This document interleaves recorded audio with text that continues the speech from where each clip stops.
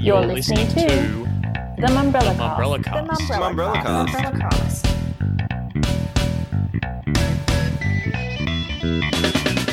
Welcome to the Mumbrella Cast. I'm Damien Francis, and joining me to break down the week in media and marketing is Mumbrella reporter Xander Wilson. Hello, Damo. And he is back again. You cannot keep him away. Mumbrella editor-at-large and proprietor of Unmade, Mr. Tim Burrows. Damien, greetings from Tasmania. Since we last spoke, I'm now officially an Australian citizen. Welcome to the club. It's good to have you with us. It's nice to be here. Later in the episode, Xander will be chatting with Ocean CEO Jasmine Badir about the difference in ad spend between the current lockdowns and those in 2020. We're just seeing basically a shift in spend, everything is going back into TV and digital, and out of home gets deleted left, right and centre. Continuing to expand the client base outside of the core automotive segment. We started to work for Tourism Korea, and we're getting ready for 2022 for like post-lockdown world where they've got big ambitions to beat Japan. And the challenges of learning how to pitch remotely for the first time. It's one big pitch.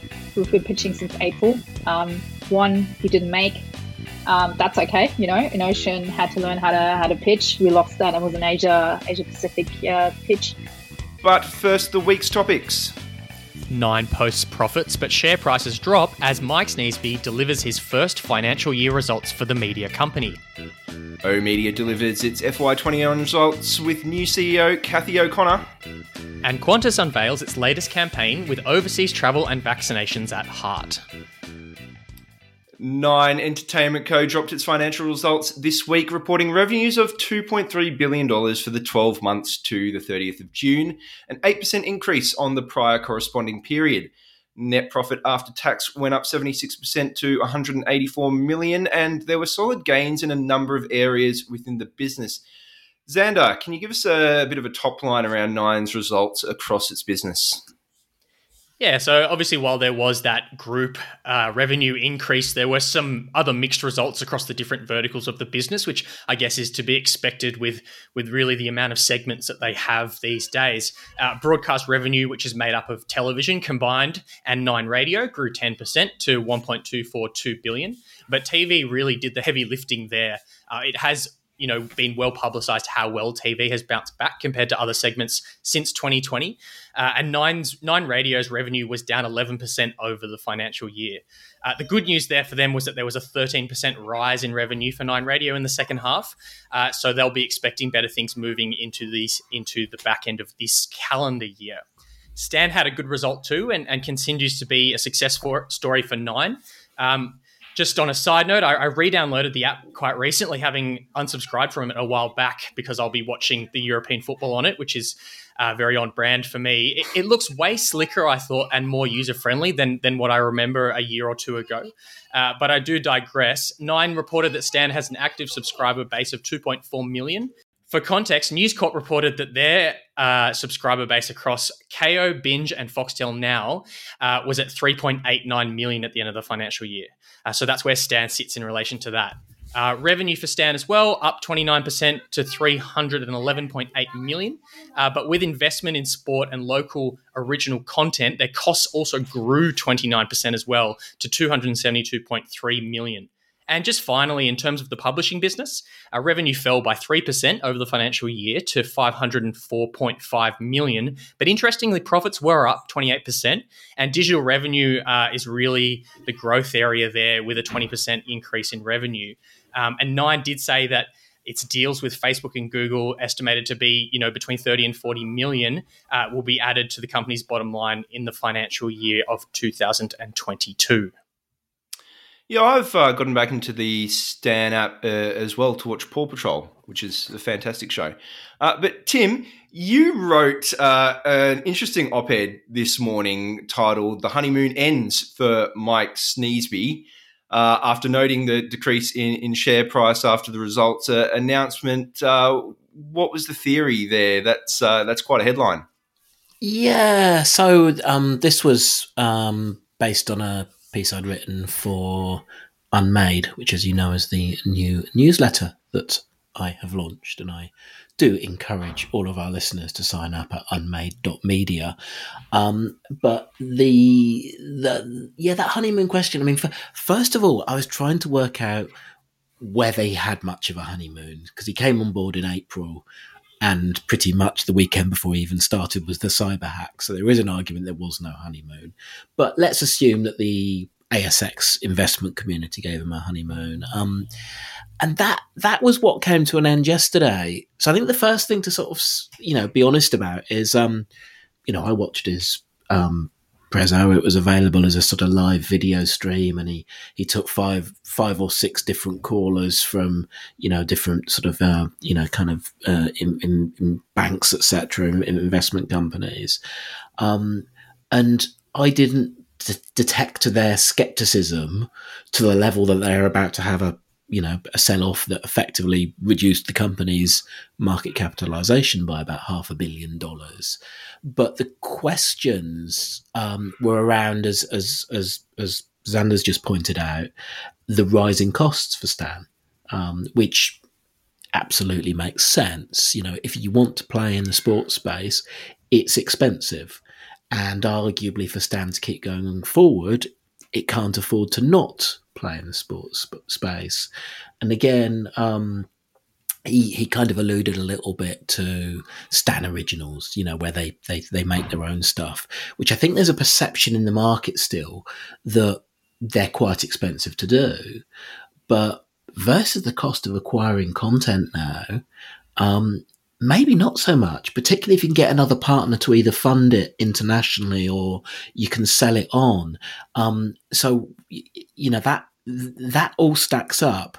And I think maybe if there was just a tiny bit of an experience as a kind of voice on the ASX that he missed out, was just the opportunity to really kind of explain his rationale of where they were going. So that all assumes that the share price fall was because of a bit of sort of being spooked about, about the kind of investment it was going to take to make the magic happen with Stan. Because, I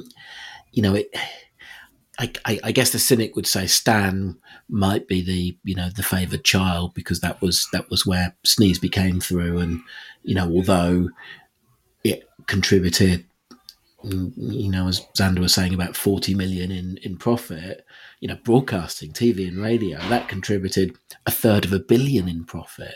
So why all the love for Stan?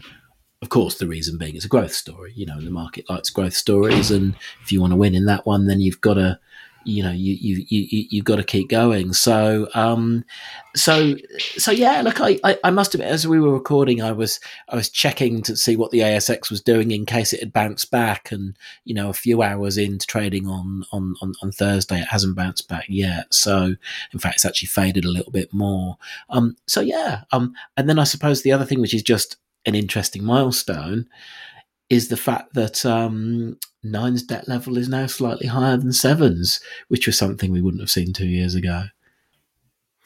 Yeah, you made an interesting point just before we started recording as well, that perhaps a few journo questions in there, a media conference might have uncovered a few more positives, potentially affected the share price a little bit differently maybe? Well, I wondered that a little bit, because the way it works with the investor call, which sort of comes after they've released their numbers, and of course this is all virtual, I guess because of COVID as much as anything, is they take calls from the investors but not from journalists, and the investors tend to be very polite, whereas the journos ask the hard questions. And of course what that means is when you've got a good answer, you actually get to answer it. Whether it felt like the investor danced around the question a bit to the point that he didn't actually realize what was bothering them. So I kind of, I think a kind of a troublemaking journalist or two to ask a hard question. Hey, look, when he was unveiled at the press conference back in February, he was fine handling himself, So that could be the argument I'd make, is if you can't get the investors to ask hard questions, then let the journos. Yeah, and speaking of being a troublemaking journalist, I did get the opportunity to chat with Mike Sneesby and also Chief Sales Officer Michael Stevenson around the results yesterday, and I did put the cost as a percentage of revenue question to them, and Stevenson said that at this stage, they're not essentially seeing the benefits of that cost come through yet. You did allude to that earlier, Tim, that it is a growth story and you do have to keep spending money to make money. But what he said is that the investment ongoing, and one of the benefits that we'll see is really massively more selling of integrated sponsorship packages for brands. So when they're selling those sponsorship packages, he did use the example of the rugby. They've been able to sell a lot more of those because it exists on the Stan platform. It exists on free to wear. They're able to do lots of things around the Nine ecosystem, which they do love talking about. And they spoke about this morning in the tennis presentation as well. You get the updates on 2GB and all that sort of thing. So I think from what they said, they're expecting to see throughout the rest of the year with tennis and with the football coming up and, potentially more sports on Stan Sport, that those sponsorship packages are really going to start to increase the revenue of Stan over time. Coming up next, we'll put oOh!media's results under the microscope.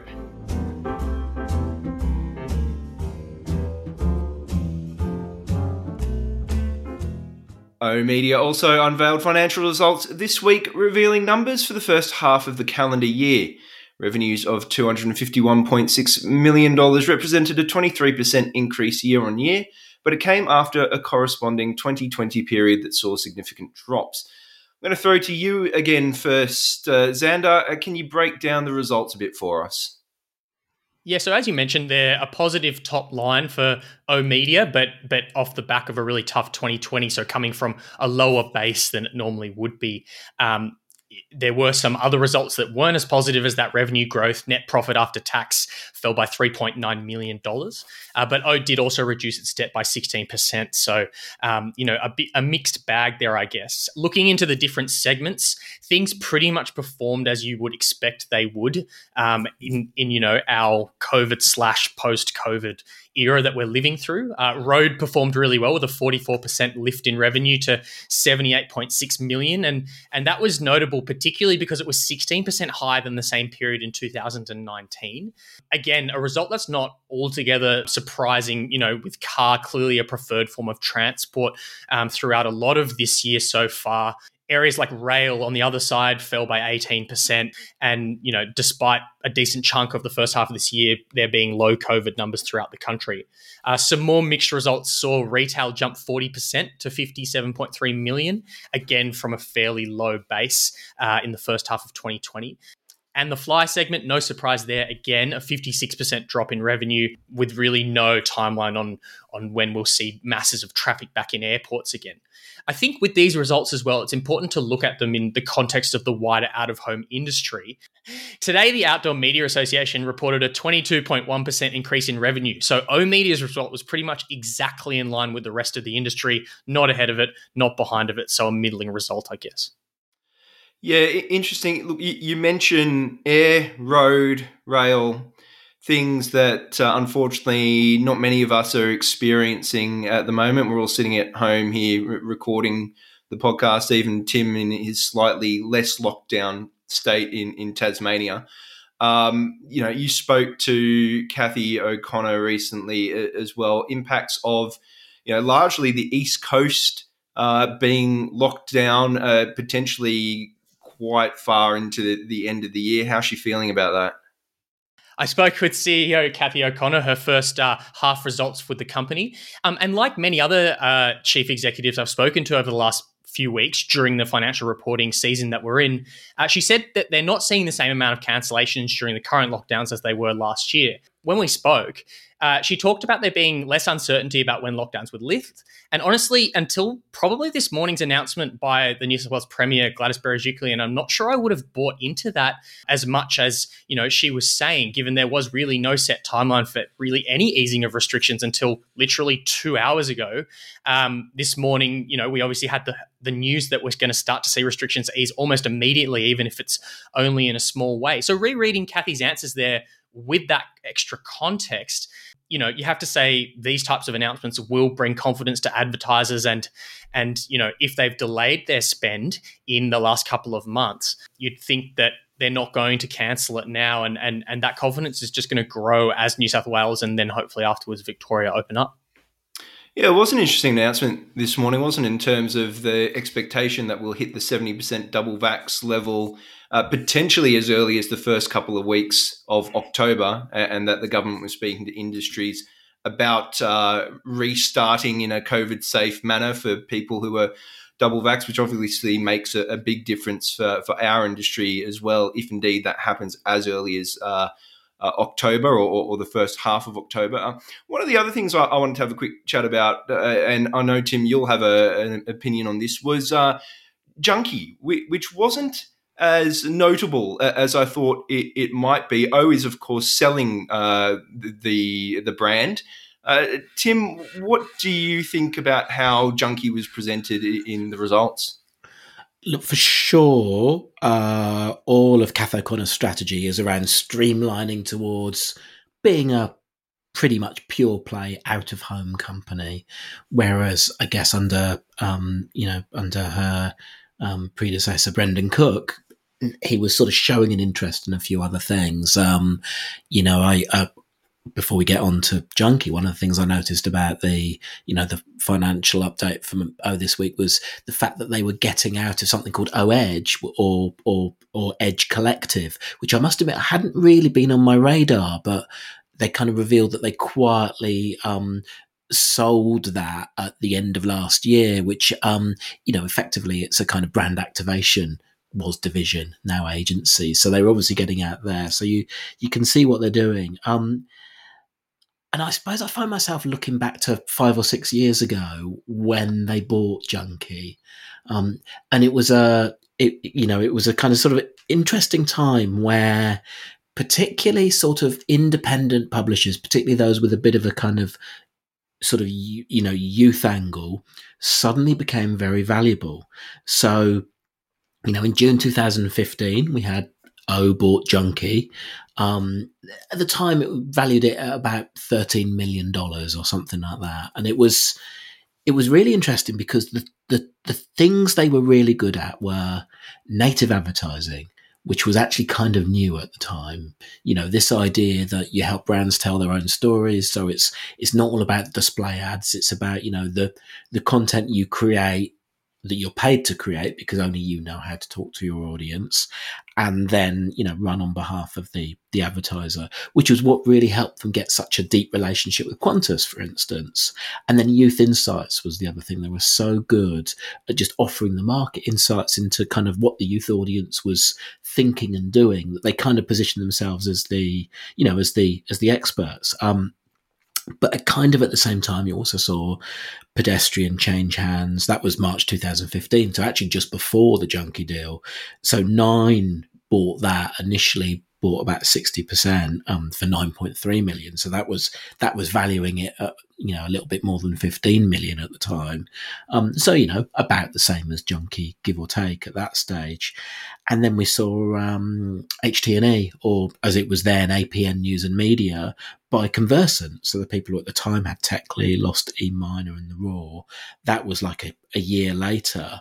And that was for 11.6 million, a bit less, but arguably they were getting the last house on the street. It wasn't quite as nice a house. So there were all of these deals happening at once. But yeah, it now looks like I was getting back to the knitting of outdoor, which clearly is a call by Kath O'Connor, a CEO, rather than by necessarily the board and the chairman Tony Faure, who actually knew the Junkee business really well because he'd been the chairman of Junkee back in the day as well. So I find myself wondering though, what is a buyer gonna get? Because it feels like I was keeping the best bits. They're keeping the studio, which is the branded content stuff. And surely that's actually where the heart of the profit sits. So I wonder who might buy it and at what price. I'd be amazed if someone paid 13 million for it, that's for sure. Yeah, absolutely. There's been a lot of talk about potential buyers, a few names being thrown around the ring. Let's get an update on that. Who have you heard? Well, look, these are all ones in the public domain, but the two which I suppose interest me are Val Morgan have been talked about. They're almost trying to go in another direction. They're trying to diversify. So, cinema advertising and outdoor at the moment, and it looks like they've been going into publishing. They've had the Pop Sugar deal where they took that on from Nine, etc. So they're apparently in the frame. And then the other one I've seen speculated about is HT&E, the people who bought Conversant and then effectively lost all of their money on Conversant, which does kind of make me think, fool me once, shame on you, fool me twice, shame on me. So surely Kieran Davis at HT&E won't do the similar deal again. The Conversant deal was interesting, wasn't it? If I remember correctly, Techly at the time was pretty much a startup publication itself and didn't have much following or much traffic. Lost at E-Minor was very, very niche. It'll be interesting. If that rumor turns into reality, that will be extremely interesting. And a hard one to justify to the shareholders. I await that that reasoning if it does happen. Right, coming up next, Qantas drops its latest campaign while it suffers more financial losses.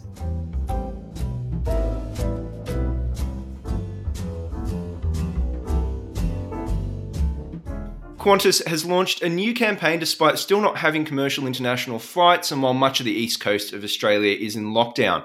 It also came the same week as Qantas announced a $1.73 billion loss due to the pandemic. The campaign, called Be Rewarded, was done by an in-house team with agency Brand Plus Story and focuses on people getting vaccinated in order to travel overseas for various reasons. We'll play a little bit of it here. Here comes the bride. I've got just the place for this. Gorgeous. Qantas 9 Heavy, clear for takeoff. Lower taking off.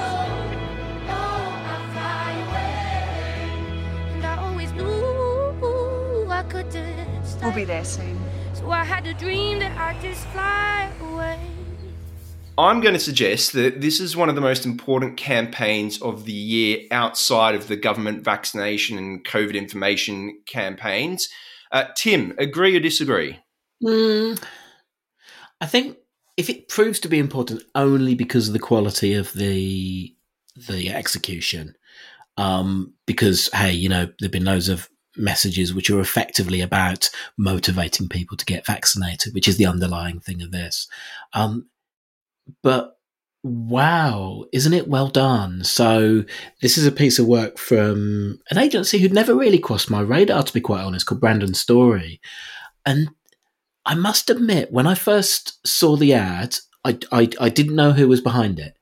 And, like many people, and lots of people have written about this week, a little tear welled up because it's all about people, wanting to travel and see loved ones in other parts of the world. I've seen articles from, on The Guardian making that point. I've seen Ash London posting about being moved to tears, etc.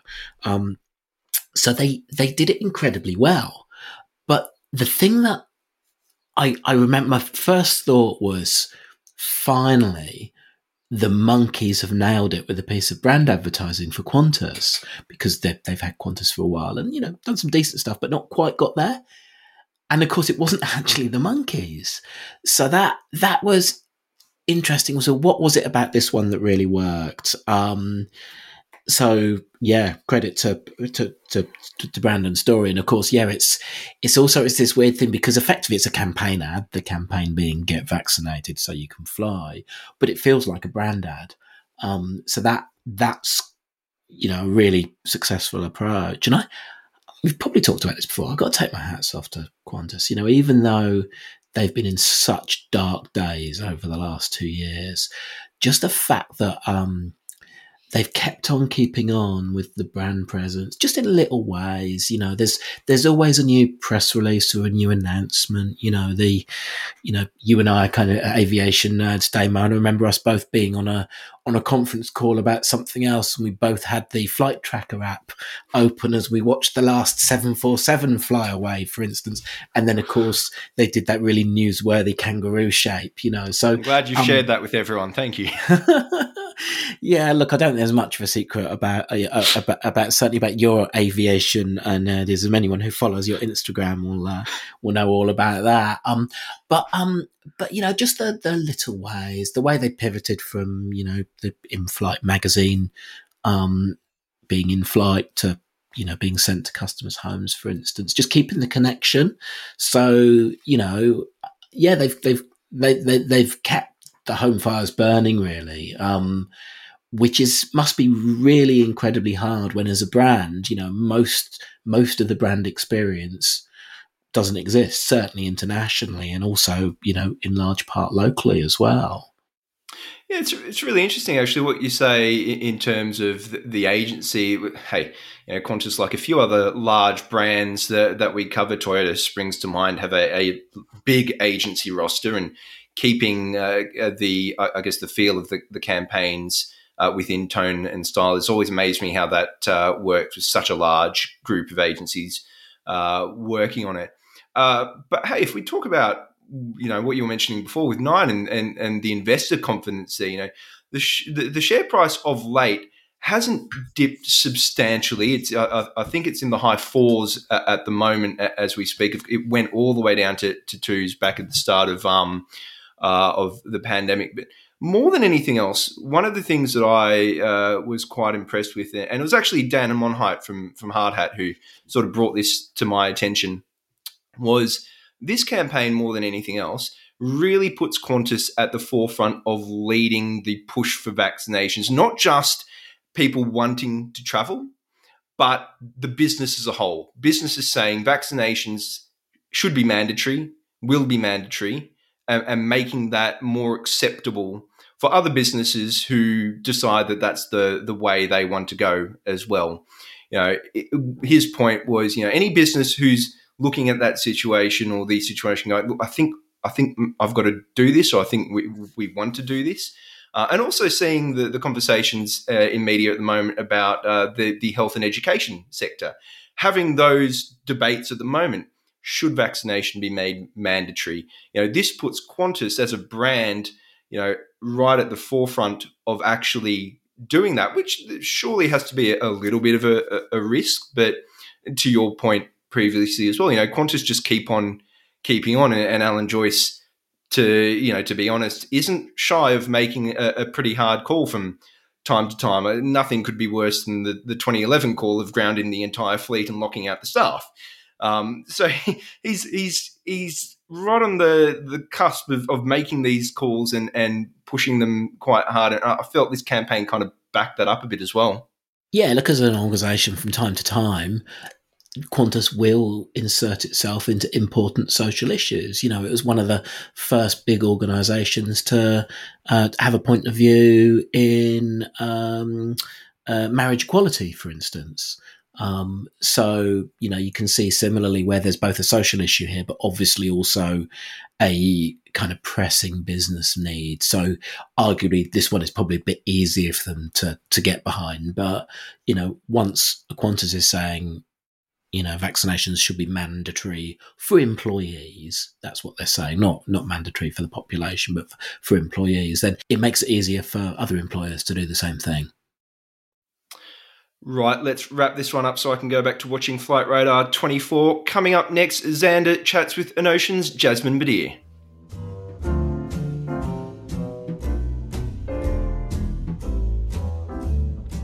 Welcome back to the Mumbrella Cast. I'm Xander Wilson, and this week I'm chatting with Enocean's Chief Executive Officer, Jasmine Badir. Jasmine, thanks so much for coming on the podcast. Thank you for having me. So it's been a bit over a year since you started at Enocean. Can you believe it's gone by this quick? And how do you feel when you look back at, you know, your first year or so in the job? It's been a year. It's actually been, yeah, you're right. It's actually been a little bit more than a year. I actually can't quite believe it. I also can't believe that we're sitting and doing this in lockdown again. I started in lockdown. We're back in lockdown, and it feels like we're going to be in lockdown for quite some time. So how does it feel? Doesn't feel like a year. And it sort of does and it doesn't. It's always strange when you start a new job and you do that in lockdown. It feels like time kind of stops for some reason, or it's like it's a really artificial way of taking over a business. And it took me a really long time to actually get to know people. So that wasn't easy. And I thought we found a rhythm, and I went knee deep into the restructure of the agency, and I went super, super fast in doing that. And then renovating the office and, building new capabilities. And then we brought in lots and lots of people. And unfortunately, those people are again now, I've got quite a few people starting in lockdown again now, which makes it again for those guys and girls quite difficult. So overall, it feels like a lot has happened, but also it's not as much as I would have loved to happen, if that makes sense. It's just it feels like I've been cheated out of 6 months overall. That's sort of the sentiment, I think. Yeah, and we were talking before we got started, when we caught up also earlier this year over at Enocean, the idea was to do this podcast in person. You could have just walked the 2 minutes over to the Mumbrella office, and sadly it wasn't to be. Just interested in how the last couple of months have been for you guys. You mentioned, you're onboarding people and they're at home. Are there any key learnings that you took from last year's lockdowns and working from home that you've been able to come into that have made maybe this time a bit different or easier or more streamlined? I don't think it has made it more easier and streamlined, because I think last year, while it was tough, we're in Sydney, it wasn't as hard as it was for Melburnians. People were kind of thinking, okay, it was some sort of, a period, and then we came out of it, and we kind of found a way. I think this time hit us a little bit more because we're kind of in this, we're like sitting ducks. And I think when people don't really know where it's going to go, and and I think the biggest difference is that this time around we also have homeschooling, which I don't think a lot of parents took seriously last year, including myself. You were like, it's all fine, the kid can go to school. This time around, it feels like it's a lot more strain overall on employees. As for Enocean, we had a death in the agency just before we went into lockdown. One of our colleagues had a brain aneurysm and died. And so then to disappear also and go into lockdown kind of gives people that sort of sense of we're not grieving the loss of our colleague properly. So I think it hit people extra hard than it did last year for sort of for a variety of reasons. And the reality check of a colleague dying together with a global pandemic puts a lot of things in perspective. So I had to make sure that this time around we're a lot gentler on our staff than we were last year, I reckon. Yeah, definitely. And just also comparing the last lockdown to this one, I just wanted to get your perspective on, we did see ad spend drop a lot over last year. We're not sort of seeing those trends yet this year. Do you think the industry itself has maybe learnt lessons from last year? Do you think confidence will remain high, or does that depend on how long the lockdowns will be? Yeah, I agree. We're not seeing that yet either. We're just seeing basically a shift in spend. Everything is going back into TV and digital, and out of home gets deleted left, right, and center. But overall, there hasn't been an end put to or like a stop to campaigns that we were working on yet, which I was sort of half expecting. But I think we're at the moment in this weird phase where we're not quite sure how this is going to go, or how long this is going to take us, or whether we'll ever go back to this sort of strange situation that we had for 18 months where we're somewhat sheltered and living this luxurious island prison life where, we could go out and consume. I'm not sure, to be honest, from what I'm hearing from our clients and also from our media agencies. I don't think anyone's got the answers there at the moment, but it's not looking great, and I wouldn't be surprised if we dealt again with sort of media spend cuts or briefs would get delayed. I think it's probably a delay more than a deletion at the moment. And just wondering, I think we've sort of gone into a bit of the not good news about it. What else is new at Enocean? Is there any, exciting client work you can talk about? Obviously, we recently saw the Tomorrow Wants Its Car Back campaign for Hyundai, but is there anything else that you can talk about that's exciting recently going on there? There's so much exciting stuff going on. So I haven't done a lot of PR on this, but we have got... Actually, we've got 4 new clients that are not automotive. So we actually have started, and this is also exciting for us because I didn't think this category would come back anytime soon. We started to work for Tourism Korea, and we're getting ready for 2022 for like a post-lockdown world where they've got big ambitions to beat Japan in terms of outbound tourism travel to Korea. That's an amazing opportunity for us, so I'm quite excited about that. Obviously, we've got No Ugly. That's been really good. Supercast, those guys have come back. They're now working with us on a brand project. We've got a new lighting, actually LED lighting company. I can't just name the name just yet, but they've just started working with us, and we've got a tech company that's also working with us, with I'm hopefully going to be able to announce probably in the next couple of weeks. There's one big pitch we've been pitching since April. One we didn't make. That's okay. Enocean had to learn how to pitch. We lost that. It was an Asia Pacific pitch. But we are working on one really big one where we are in the final rounds now. So hopefully we've got some results on that. End of September, potentially. So there's been a lot of movement for Enocean. While automotive, Hyundai is still our biggest client at the moment, but we've had actually getting some really, really good momentum and broadening that out. But, with moving teams offline, actually online, not offline, back into home, working from home, and with the death we had in the agency, we've been laying a little bit low in terms of not potentially talking about it, making that too big while people grieve. But I think we're working on releases now and actually, dropping some new work soon. Yeah, and the interesting thing you say there, learning how to pitch. And I remember when we chatted earlier in this year, you were definitely emphasizing that move not away from automotive clients, but to really just expand the remit and to bring that into being a part of the agency, not just being reliant on those clients that stay the same. Can you tell me a bit about learning how to pitch at an agency where that's not really been part of the culture before? It's been interesting. So the good thing is that we're all new to Enocean. So pretty much everyone's new because we've restructured the agency in a completely different way with sort of data and CX at its core.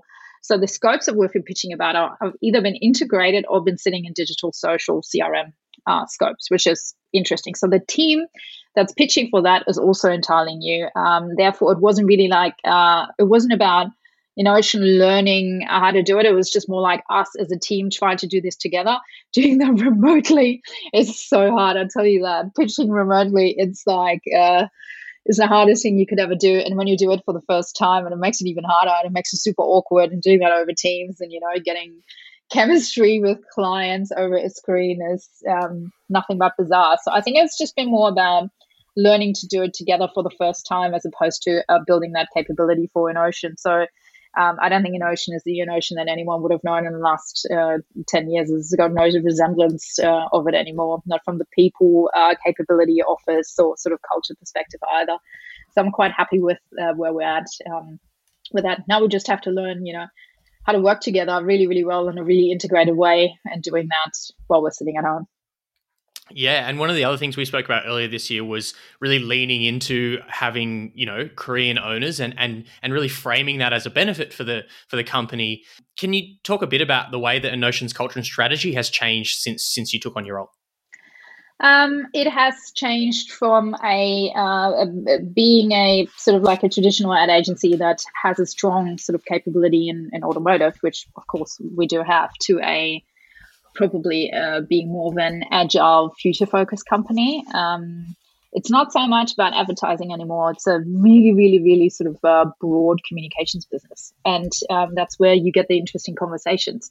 So we get interesting conversations with clients like Tourism Korea, obviously because they're Korean, and we're like a logical agency to talk to if you're trying to attract a vast majority of Australians to travel to their country, because we also understand Korean culture. So I was quite excited to talk to them about that opportunity, but also leaning into the positiveness of Korean culture, right? Is everything that comes with it. That is, the fashion, the love of sort of fusion food and all the interesting innovation that comes out of Korea. It's so from a culture perspective, I think that makes a little bit of a difference if you lean into the fun part of it and not look at it as from a corporate sort of structure.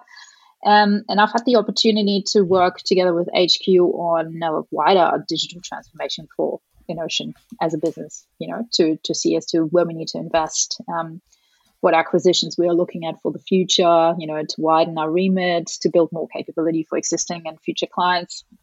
And that's been really, really interesting. And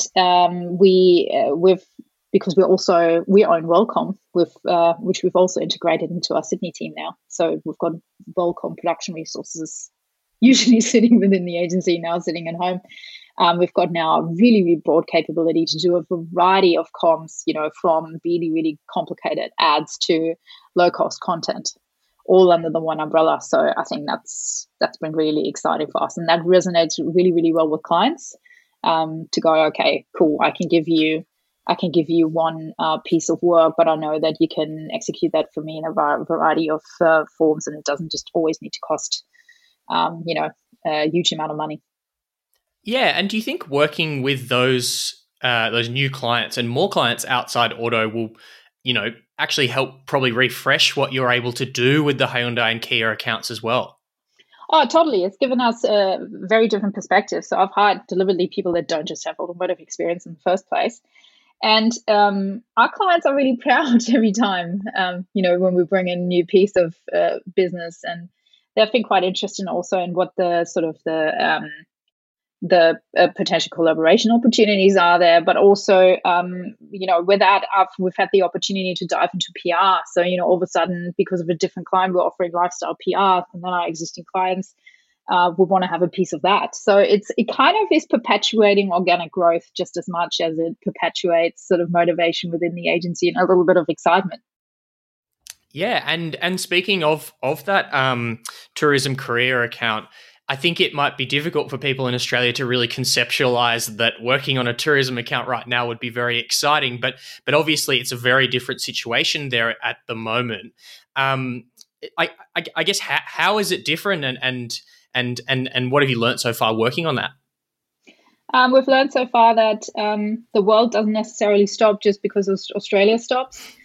That's in its early stages because, Tourism Korea is also a government organization. So their budget is really going to kick in 2022, 2023. But for us to do deep dive strategy for tourism and see where that leads us and hopefully be able to release a campaign for them next year. What we're doing, the foundational work now is interesting. Is also talking to clients like that gives you always a good perspective on what hopefully the future might look like. So it gives everyone a lot of hope. But just as much as, for instance, No Ugly has also grown. We are working on new campaigns for No Ugly at the moment. So there's still, while everything seems to be doom and gloom, people are still consuming things. They are thinking of dreaming of traveling, and they're still trying to eat and drink healthily. So the world in that sense hasn't really stopped, I would say. Yeah, and what about the work you're doing with supercars now? I mean, obviously it's not going to involve activations because we can't do activations at the moment. Supercars is different. For these guys, we're working on a new brand proposition. So again, this is something that they're also trying to get ready now for 2022. So what I think is happening is, and I think a lot of other agencies and clients may relate to that, it's kind of like, well, can't do anything right now, but we really now, we can't kind of wait any longer and, waiting for the rest of the world or for Australia to reopen again. So we got to get our ducks in a row. We got to do the planning now and then pretty much do the campaign creation now for it to drop in 2022 when everyone's ready. So I feel like all of a sudden we've got this deadline that, January 2022, everyone wants to be on because we can't at the moment. So I feel with that there's a lot of positive momentum. Yeah, really looking forward to what, you've got to go in the rest of the year. And outside Enocean, I just wanted to touch on, we obviously saw earlier the launch of the, I don't know if I can say FCK, the cupcakes on this podcast. I won't swear, but... okay, you can call it FTC, Yeah. But that initiative obviously was, about calling on women in creative and production roles to, help design this range of sportswear. I just wanted to go back to that. What are the latest updates with that? What were the responses like to that early on? And do you think you've been able to keep up the momentum with that as well? So it was supposed to be, so the active wear sort of range, or, casual wear, we're now producing that and shipping that to people. We've actually sold quite a bit, partnered with UN Women, and we're partnering now with Shecool in Victoria. As a next step, we decided to create a board or a committee. And it was never just supposed to be like some sort of one-off initiative. We've created 4 pillars. One is about production representation. One is about industry outreach and actually getting men on the journey. Because I feel that it's way too silent in Australia. I would have expected a huge outcry after Zoe Scammon in the UK came out with her piece. It's been absolute crickets in Australia. So I wrote something around that, and I'm trying to get more men involved in the conversation. So we have a couple. We have got Rod Prosser from Channel 10 or CBS Viacom has joined me. I've got a couple of other men in the industry. Jason Tonelli, Mercer Bell, has joined me last Friday. So I'm bringing men along with me now, because I believe this is a topic that we together need to frame in a positive way and take the anxiety away of people actually speaking up. So I don't want this to be some sort of whistleblowing initiative. Other people can do that, or that's what the courts and the police are for. We're trying to actually do some good. And with that, I think we've got about 20 senior people in the industry now as part of this board. To work on it, and we're making pretty good progress. So it's been a lot of fun. Yeah, fantastic. And what's going to be happening with that between now and the end of the year? Is lockdown putting anything on hold? Everything's just full steam ahead? Full steam ahead. So one piece is a research piece to actually see how bad we are as an industry, or whether maybe my brother can partner with that or help me with that, actually. So we might do we're launching a study to hear responses from women and men in the industry. Do they believe we're as bad as the UK, or same, or do they actually care? How do men feel about all of this, right? Because I believe it's a very difficult time to be a woman, but it's also an equally difficult time to be a man. So we want to launch that study in the next couple of weeks. As a result, we will publish the results. Then we have a bigger research piece planned with Shecool Victoria, which is around actually investigating gender stereotypes in Australia, because no one's actually done that study to see what it looks like and what the learnings are from that. So that is supposed to hopefully be going live towards the end of the year. And then from a production company point of view, we're working on creating a mentorship program for directors, producers, etc., to help getting a foot into the door if you're a female director or you're coming from a diverse background. So these are actually 3 big tangible things that we're doing, and they're all happening now. So lockdown doesn't come into the way of, fighting the good fight. Yeah, absolutely. I guess a big watch this space on that side of things. Anyway, Jasmine, thank you so much for joining me on the Mumbrella Cast today. You're welcome. And that's it for this week. But before we go, the Mumbrella Publish Awards are now just 2 weeks away. If you work in the publishing industry, be sure to tune in to our virtual ceremony on September 9. With categories spanning across digital, print, sales, podcasting, journalism, marketing, and more, make sure you join us in celebrating the remarkable achievements of our industry. Go to mumbrella.com.au/publish awards to register for your free e-ticket. That's it for this week, though. Xander, thank you for joining me. Tim, thanks for coming back. Thank you, Damo. Don't forget www.unmade.media. Please do sign up. And if you can tell us how many times Tim has plugged his own business, we'll give you some sort of prize.